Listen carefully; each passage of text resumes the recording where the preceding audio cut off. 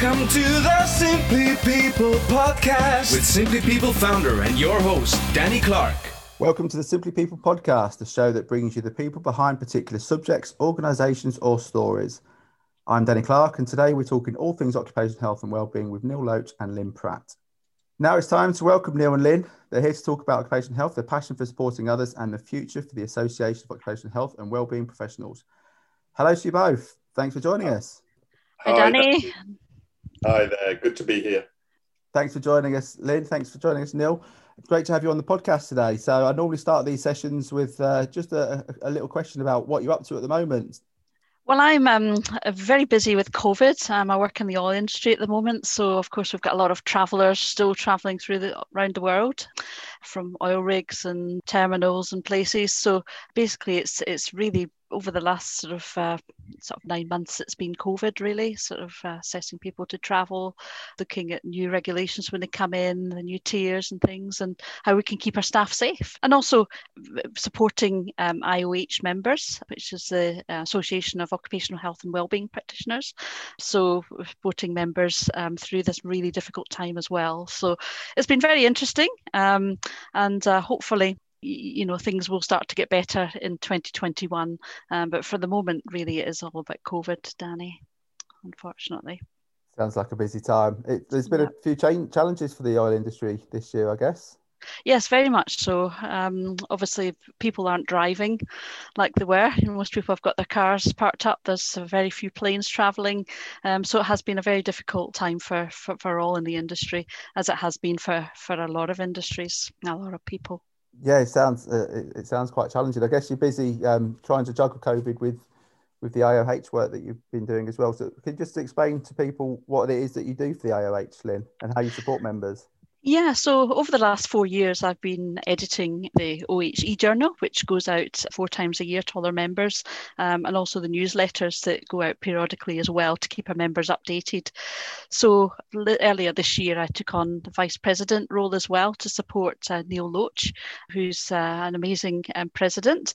And I've also worked with Lucy, who's also been an amazing president. She's now the past president.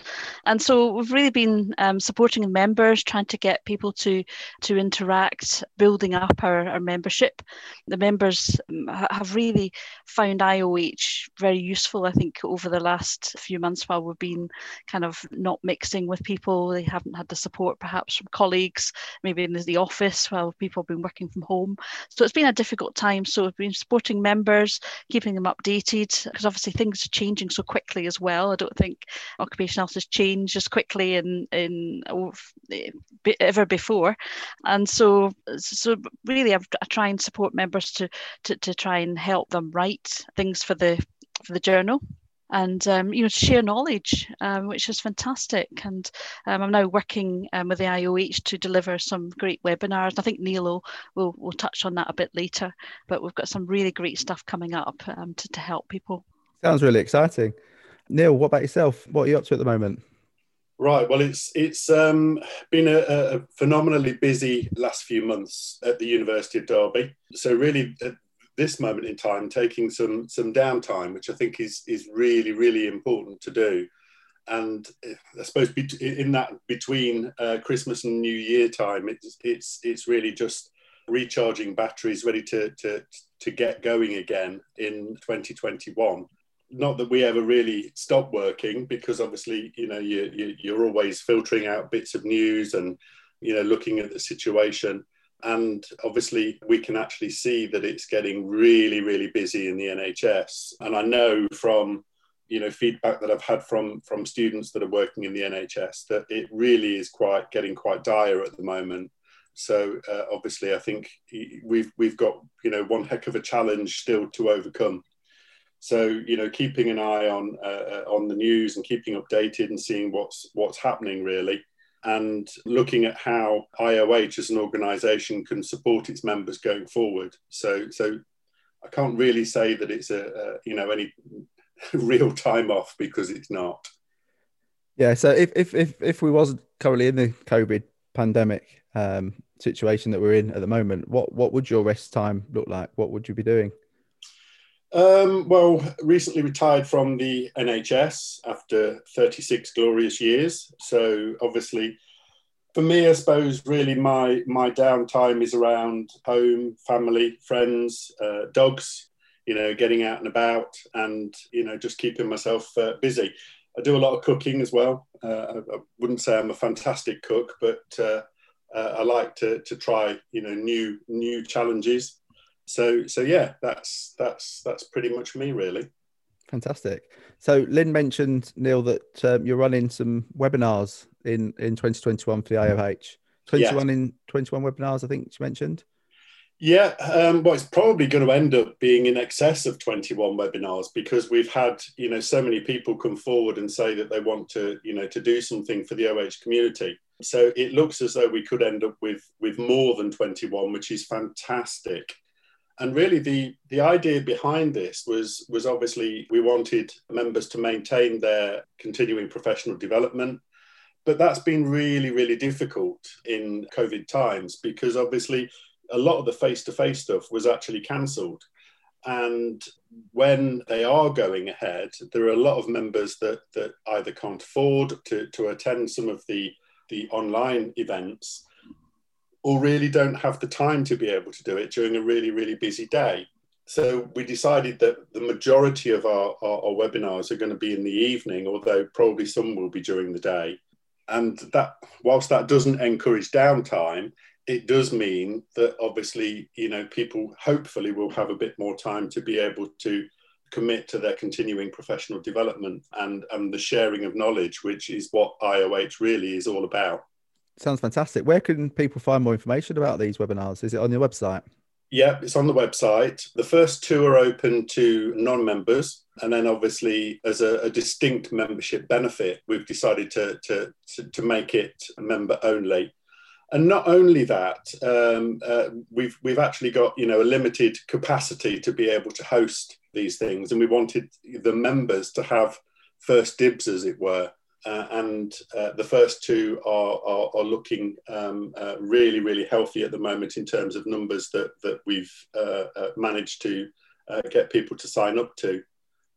So yeah, we're absolutely thrilled. It's a lot of hard work, and Lynn and Hamish, who do our technical support, have been working tirelessly behind the scenes in order to get this all set up.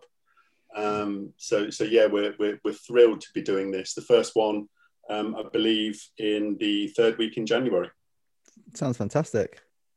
Yeah, I mean, I think that the first one is a COVID workshop that Lucy Kenyon, our immediate past president, is running. And that's going to be about post-COVID return to work and doing a process flow mapping exercise and actually teaching people practical skills on how to do that process flow map. So that's going to be invaluable for members going forward post-COVID vaccine. Was there anything that in particular that drove the decisions to offer these webinars? I think really it was just about, what can we do for our members? I mean, our members are vitally important to, the continuation of IOH. And it was about giving something back. It was about, making sure that even though, a £10 membership is the price of 4 cups of coffee, you still need something back for that. There's no point in being an organisation that supports members if you don't do it. So I think really it was about making sure that we offer really good value for money, but also that we offer really good value in terms of the support that we can give in many different ways. And this is just one of them.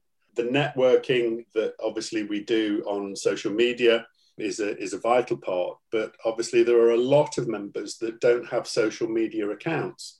So it was really important that, we looked at ways in which we could get I suppose the most amount of benefit for the most amount of people. And as an organisation, that is certainly something that we're passionate about, is making sure that obviously people do communicate, that we share best practice and up and coming research and things that are important to the continuation of occupational health as a specialty. Yeah, that sounds fantastic. Lynn, what's your input into the webinars and your thoughts on them? Yeah, so I'm going to be helping to arrange and to help promote them, and also to try and get people to sign up as well for speaking too. We've got a tremendous amount of resource within IOH, so it's fantastic to see members sort of reaching out and wanting to help to share their knowledge as well. So we've got quite a list of fantastic speakers, and so it's arranging them, helping with the webinars and supporting things all round. And I think it will be a really fantastic way of people networking as well. So we're obviously adding a bit of networking in, because obviously this is a time when people really are working, some of them quite alone. So these are really important. So we're hoping to sort of have them every couple of weeks. So it'll be a great support for people. And I'm absolutely quite overwhelmed by the numbers that have signed up for the first couple, which shows that, people, this is what people want. And in some ways, we'll probably learn something going forward. Before we used to travel for meetings and things. And, now I think, webinars are commonplace since COVID, and they seem to work very well, a very efficient way of doing things. Absolutely. What I get from you both is this passion to support the membership and the community. And I think you both mentioned the value in particular that you can provide through the organisation back to the practitioners that are for part of your membership, but also that are not part of the membership. What makes you so passionate about supporting others, do you think? Well, through my career, there's been certain times when I felt I've needed more support in certain jobs that I've held. And so it would have been probably fantastic to have a support network like this. I mean, although I was always very lucky to have very good managers and other people who were able to help, there are times when you just want to share something. We have the amazing support line as well, confidential support line, where somebody can speak confidentially to somebody rather than it sort of being out in the open on a Facebook page or whatever. So it's about the support that we can give to others, and to be able to kind of direct people throughout their career. Some people sometimes get a bit of a stuck in a rut, or they don't quite know where to go next. So with our members that we have who have been in different places at different times and different experiences, sharing that knowledge is great. Looking at what training maybe to do next, to what's really going to give a real benefit to employers and to the practitioners and to the health of occupational health. And what about yourself, Neil? Where does your passion for supporting others come from, do you think? I think it's inbuilt, Danny. I've always wanted to be a nurse from a very young age, which was probably frowned upon as a man's career. But thank goodness I didn't listen to the people that said, "Oh no, don't do it." So I think that throughout my working life, I've always wanted to either help in some way or support. And I know that sounds like a real cliche, but it's not. It's part and parcel of, I suppose, who I am. And I'm certainly going into education and working in education in the last few years, as well as working in the NHS. I think that mirrors that as well, because it's about bringing the best out of people. So it's moving on that step and taking the next leap of faith, really. And I've found it exceptionally rewarding to actually see, the students that come into the university, not believing in themselves and, doubting whether they'll be able to get through. And then, almost, I suppose at the end, seeing them graduate, which is just exceptional. I can't tell you how totally rewarding and awe-inspiring that is. And it's almost like seeing your kids go out into the big wide world and making a success of things. So I think that, yeah, it's just part and parcel of who I am. And then certainly out of the 37 years that I've been a nurse this year, I suppose, occupational health has been part of that for over 30 years. So I think that, the passion for occupational health and all things, related to supporting people has all, I suppose, come to fruition with this role in IOH, which, if you'd have asked me years ago, do you think you'll ever be president of IOH? I'd have probably laughed in your face and said, are you mad? you need your bumps felt, really, but it's just who I am. So what changed? Why did you suddenly decide, actually, do you know what, I will become president? I didn't decide I will become president. I think it was just one of these things. And I think sometimes, I'm probably the one that needs my bumps feeling. Because, it's a tremendous responsibility. It's a great honour to be elevated to that position of trust. But I suppose it also shows the trust that your peers and your colleagues have in you as a person, and also what you bring to the role. Yeah, it is a complete and utter shock, and particularly when the post of president was becoming vacant. Lucy had done her 2 terms, I suppose, as it were. I think it was 4 years that Lucy's been president, and I think that Lucy's now devoting her energy in COVID and the NHS, and obviously it was just needed going forward that that somebody was in that position to be able to take the reins. And as vice president, it really, I suppose, I had a choice to make at that point, and the choice was to go with it. Yeah. Well, that makes sense, and I think it's nice that people have that trust.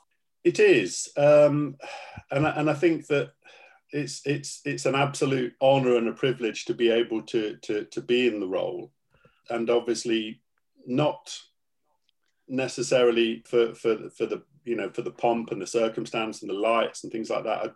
I'm not interested in that. I'm not doing this for my own professional career.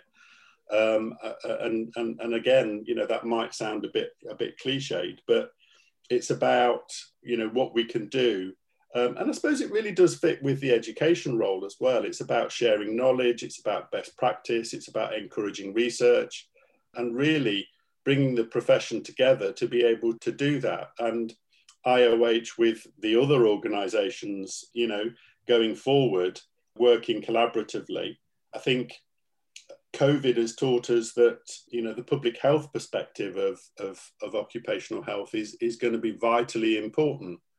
And I suppose in some respects, occupational health, not the well-being side of it. I think the well-being side of it has always thought about the public health agenda, but I think occupational health lost its way a little bit in terms of the public health agenda, and I see this as being a challenge, but it's also been, I suppose, a bit of a gift in terms of making sure that we do go back to looking at that public health agenda and following that through for the future. And I think that is going to be vital. I think that's a really good point, and one that I think I wish you well in. To be fair, I wish you all the success in your terms as president. One question on that, Neil, is what would you hope your legacy would be? Sorry to put you on the spot. Yeah, that does put me on the spot, actually. Yeah, I think I would probably like that people thought I was good in the role and that I was worthy of that trust. So I think that, I think that would be it, really. And I think that, if we look at some of the other past presidents, they've done some great things, and I'd like to be held in the thoughts that they are, and that I was worthy. It might sound a bit odd, but the confidence and the trust that people had put in me was worth it. Yeah, that's fair enough. I think that's a fair and valid point. And what about yourself, Lynn? I'm guessing the vice president role's relatively new to yourself. How did that come about? Yeah, that's right. Well, I think just with working with IOH for the last few years, and I feel, it was time to sort of step up and to support the president. And Neil was taking over and asked me to be vice president. So I was very privileged to be in that position and to be able to accept. And I think it's about looking at the direction of IOH and making sure that things are sustainable in the future and members are getting value for money, and we're able to support in the best possible way. Lynn really, she doesn't know I'm going to say this, but Lynn is the unsung hero of OH Today and IOH. She does a phenomenal amount of work for IOH and really does go above and beyond. Lynn and I work exceptionally well as a team. We fire off each other in terms of ideas and inspiration, and certainly as the figureheads of IOH in some respects, it's really good to be working with somebody that is, able to challenge and inspire and, actually develop things going forward. And I think that, we do work exceptionally well together. And Lynn is amazing. The work that she does and the passion that she puts into it and the amount of hours that she puts into it as well are tremendous. And, I think that the members need to know that, that Lynn really does hold things together. Thank you, Neil. That's a brilliant for me as president in making sure that I've got my Batman and Lynn really is Batman. I've never been called a Batman before, but I have to say, I really enjoy it, and that's another reason why I do it, because it's so enjoyable, because it's about looking to the future and everything. So if I didn't enjoy it, I wouldn't do it, because there'd be other things in life that I would probably enjoy more. But things sort of come from other things, don't they? And I've certainly learnt a lot from doing my IOH work and all the e-journal. So it's been very, very positive. Look to the future. So that's a great segue there, Lynn. What is the future? What do you think the future looks like for the IOH and Doc Health generally? I think it's very bright, and I think COVID has probably kind of made us all think a little bit more about occupational health and how so important it is. We've got so many people out there, in the NHS and retail, essential services, gas, oil, all working there at the moment in the middle of a pandemic. And we've really got to kind of acknowledge that and keep them safe. Because if it's not about COVID, it could be about something else. It could be about loss of hearing, noise-induced deafness, respiratory issues and skin issues. So there's so many different sorts of occupational health conditions that can be. And I think having seen things through the stages, having been in occupational health for over 30 years now, I've seen a fantastic change in legislation, which is helping people to keep safer and healthier for longer. So I really think it's about kind of having practitioners who are, up to the minute, keeping abreast of everything, feel well supported, and really able to kind of lead occupational health into the next stage, which will be different from what we've been in today and previously. But it's about using technology, I think, as well, a lot more. And that's something which probably have been a bit slow, but we realise now the benefits since COVID, and how people can work so much more efficiently. And an example of that would be sort of case management, which a lot of it had been done face to face, and now probably find at the moment 99% is being done remotely, and is probably working extremely well using video technology and things to look at people's workplaces and issues that they have. So Tim, that was on a previous podcast, mentioned that AI in healthcare seems to be growing quite quickly. Do you think AI will ever have a role to play within occupational health and the workplace? Without doubt. Yeah. Absolutely. Yeah. I think, we're already looking at wearable technology within, our normal lives in terms of, smartwatches and things like that. And, one of the smartwatch that I currently use has got, noise meters on, it's got blood oxygen measurement, it's got ECG recording. So I think that, artificial intelligence going forward for occupational health is going to be pivotal in making sure that we can protect workers. And I think that it's not going to be too long before, that wearable technology is going to be coming into the workplace. And I think it's got a really important part to play. One of the webinars actually that we're going to be doing is looking at making technology work for you. in terms of one of our partners, Vitalograph, are actually going to be doing that and looking at the way that technology is going to be advancing within occupational health and how, you know, we can make it work seamlessly with a number of the software manufacturers that most occupational health practitioners are going to be using. So I think it's a really important part. And one thing that we need to make clear is that, you know, in some respects, we are an aging workforce in terms of occupational health practitioners and professionals. And it is going to be a challenge, you know, for some people to grasp. But, you know, with the networking and the support that's available, then, you know, certainly, you know, we can make a success of it. And I think that, yeah, AI and technology going forward is going to be an important part of the occupational health agenda, really. That's a really good point that you make there, Neil, about the ageing workforce and the adaptation to new technology.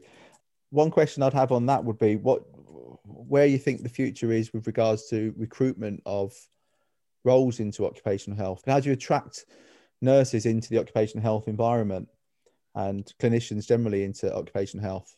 That is definitely going to be a challenge going forward, because obviously, you know, we're trying to recruit people into occupational health, and the providers are actually doing that at the moment, which is fantastic. I'm seeing, you know, lots of posts that some of the bigger providers are recruiting.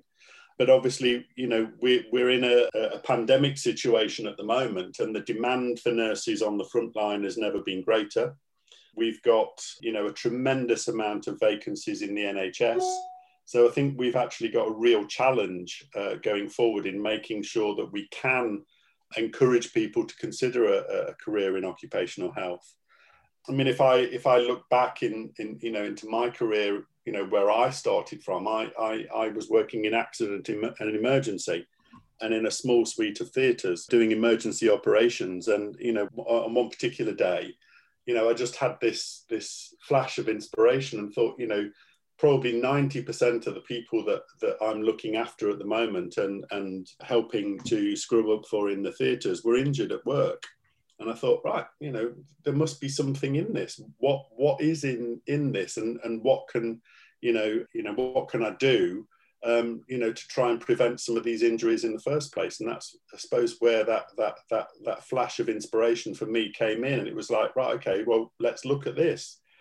So I think that, you know, there does have to be some kind of flash of inspiration or some kind of pivotal point where you consider occupational health. And I think, you know, for me, with over 30 years in occupational health now, it's been an incredibly rewarding career. I've worked across, you know, multiple sectors with multiple organisations and enjoyed every minute of it. There's not been many days where I didn't want to get out of bed and want the new challenge that occupational health can bring.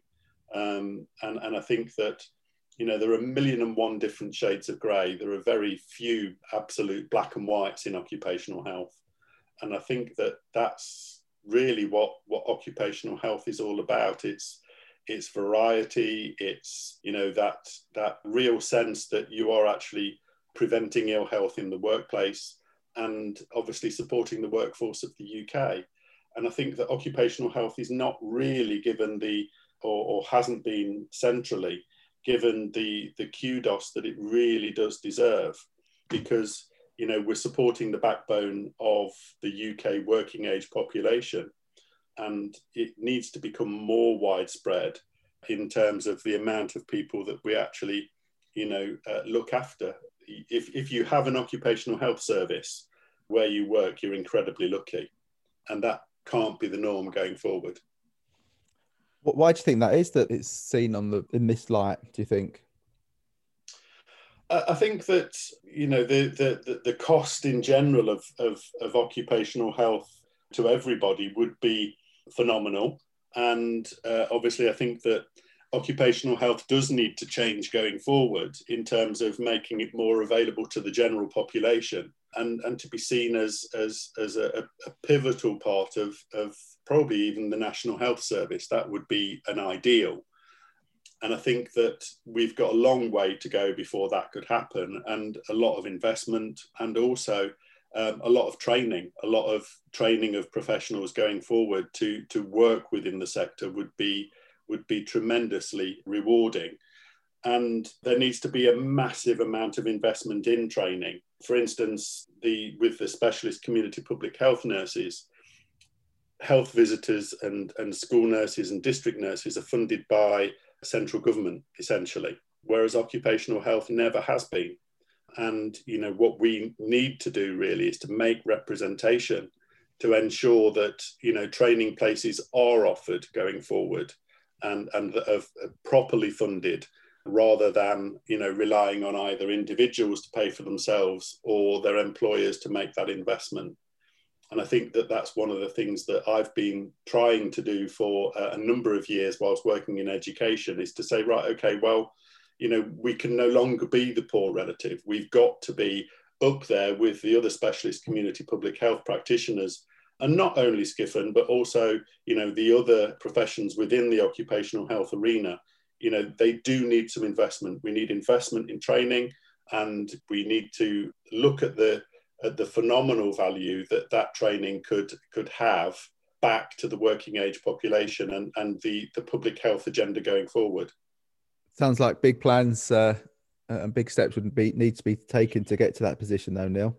Absolutely, but I think that, if you don't try, you're not going to get, are you? And I think that the representation that we're making, not only as an organisation in IOH, but also in the education sector as well. We've seen the approval of the apprenticeship going forward, and employers are, chomping at the bit for courses to be approved.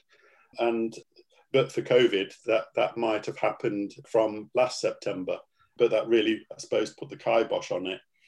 But obviously going forward, it's certainly something that we're going to be looking at, is getting those courses approved at the different universities, and you'll see them cropping up. And that's the first part of it, really, because obviously it does open up to more employers to be able to reap the benefits of the apprenticeship levy that they're paying into. But it's only big businesses that are paying into that apprenticeship levy. So I suppose we need to open it up that little bit more and say, right, okay, well, how can we make it more accessible to the smaller provider or to the lone practitioner? And I think that, working with Health Education England is certainly going to be a way forward for that, and making sure that, occupational health is given the kudos that it deserves in pushing the occupational health agenda forward. All right, Lynn, what's your views on what Neil's just been speaking about? Yeah, I would totally echo what Neil says. I think it's so important that we keep moving forward, and making sure that people are attracted to come into occupational health. And sometimes it's about starting small. So, maybe taking a post as perhaps doing some health surveillance, obviously being trained in the elements, which to deliver, which can be a great way in, vaccinations. So there's lots of ways into occupational health, and it's really trying to support people through that. I mean, I started working for the airline industry as a practice nurse doing vaccinations, and that's how I got into occupational health. And my interests sort of grew from there, and then I went on to study for the qualification. So it's about trying to find a way in for people. It's very, very difficult to get that first step, but I think by really trying to look at how we can try and get the best people who are right for occupational health in there, because it's a fantastic job. There's lots of flexibility to work from home and to see different types of industry as well, which is extremely rewarding. So what's the future look like for occupational health for you, Lynn? I think it will be about technology, and it will be about, personalised kind of programs for people to keep them fit at work. And obviously we've got different ways in which people will be working. So if we think of how the pandemic may change things for the future, people at home, mental health issues obviously coming from that as well, people who are trying to work in sort of accommodation that's perhaps not that suitable. So I think it's about really looking at the whole picture, physically, mentally, emotionally, and really trying to work out, how we can support people in the best possible possible way going forward. It's not going to be the same. People, may not have colleagues, next to them that are, over the other side of the desk, if you know what I mean. So it's about trying to find different ways. And I think that's where organisations like IOH can really help to connect people and to support them through, what might be quite difficult times for them. Sounds like the future is really exciting for occupational health.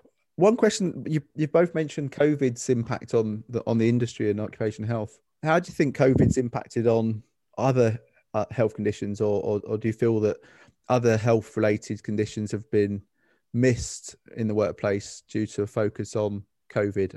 Obviously, I'm referring to here restrictions on certain types of health surveillance and medical assessments generally. So do you think maybe there's been we're kind of gearing up and there may well be a flood of new conditions come to light once face-to-face assessments and surveillance recommences? I don't think so, Danny, because I think we've probably had quite good protocols before this all started. So yes, of course, it's really important to sort of catch up on things, make sure people, haven't developed symptoms. But I think overall, we were in a very good place before the pandemic started, and I think that will help to eliminate any massive issues coming from that point of view. And I think the health surveillance programs, once we can get going again, should be fairly easy to establish, as long as we've obviously got the staff as well who are, keeping the skills up to date to enable that to happen. I think it's actually given us an opportunity as well to actually look at what we're doing and why we're doing it, and whether it's important to continue it. And I think that, with the risk assessments that obviously people have done in terms of, the actual risk of doing those jobs have been revisited. We've looked at different ways of monitoring people. And I think that the future is going to be bright in terms of the wearable technology going forward.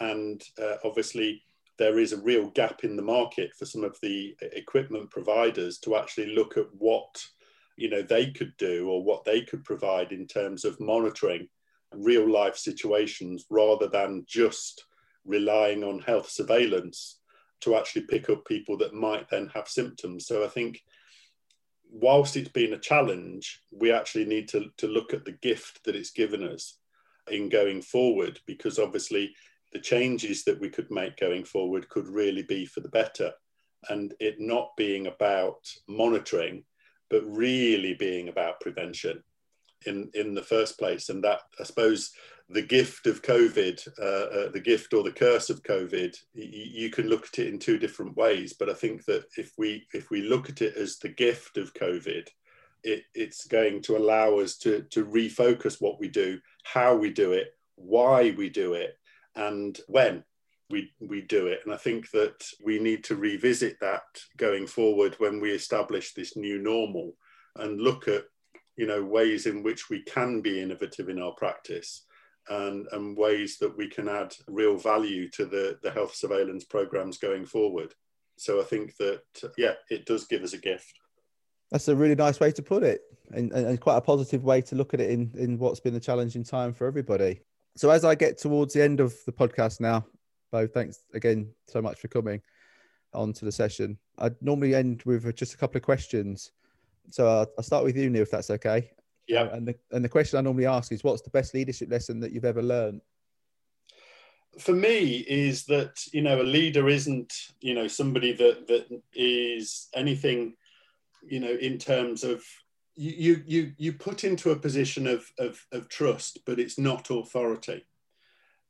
A good leader is somebody that can inspire others, and that, challenges others, to be the best version of themselves, and, inspires, I suppose, bringing out the best outcome for everybody.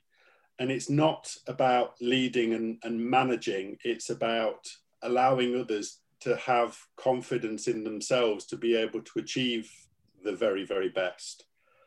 And it's not about, any glory or any kind of kudos to the leader. It's about making sure that you've got the best team working together for the best outcome for whatever you're trying to achieve. And I suppose I've been in leadership roles for probably about the last 14, 15 years. And I suppose this one is the leadership role that I've got at the moment is by far the most challenging, because the team IOH and its membership is massive. It's huge. And I don't lead in terms I don't manage IOH. I'm just somebody that hopefully can bring about change in IOH to make sure that it's doing the best job it can. And I think that, yeah, it's a challenge, but it's certainly something that I'm really, really enjoying doing. So yeah, I think that pretty much sums it up, really. It's about making sure that, you know, we can support each other, that we can bring the best out in each other, and that we can work together for the future of OH. Thank you very much, Neil. Lynn, what's the best leadership lesson you've ever learned?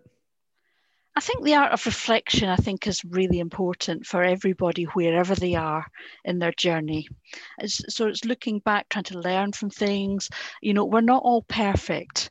And it's really important to realise that, you know, sometimes it is about trying again in a different way. You know, sometimes I can think back to early days trying to implement things like, you know, a hearing conservation programme, and, you know, people being very anti it. But, you know, it is about trying again, maybe in a different sort of way, and finding a really good mentor, I think, to help you. Maybe somebody that's got, you know, a lot of experience in OH can be really, really helpful, especially if you get into a position where you may be getting a little bit stuck. Fantastic. Yeah, it's a really good lesson as well. Reflection and the power of mentoring is vitally important.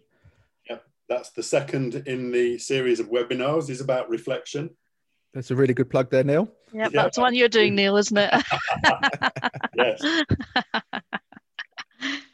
And the last question, just to finish the show, is what advice would you give to your younger self? So, Neil, you went first last time. So, Lynn, I'm going to ask you, what advice would you give your younger self?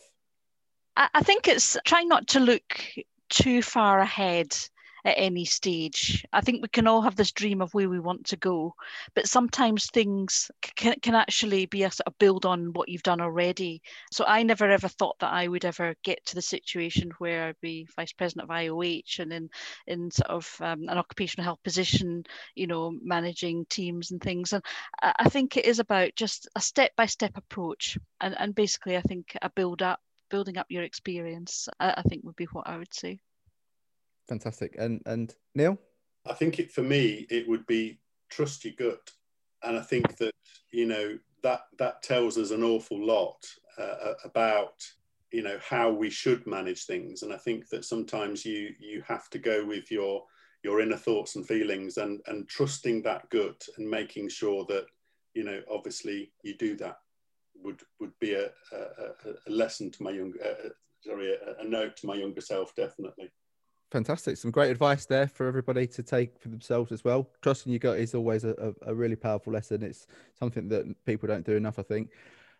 But that's the end of the show. Thanks for joining us today. Make sure to check out our community where we help people to network, learn new skills and develop them and their business.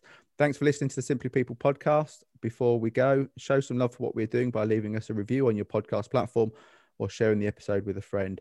Tune in for our next episode where we'll be speaking with another amazing guest. Thanks for listening.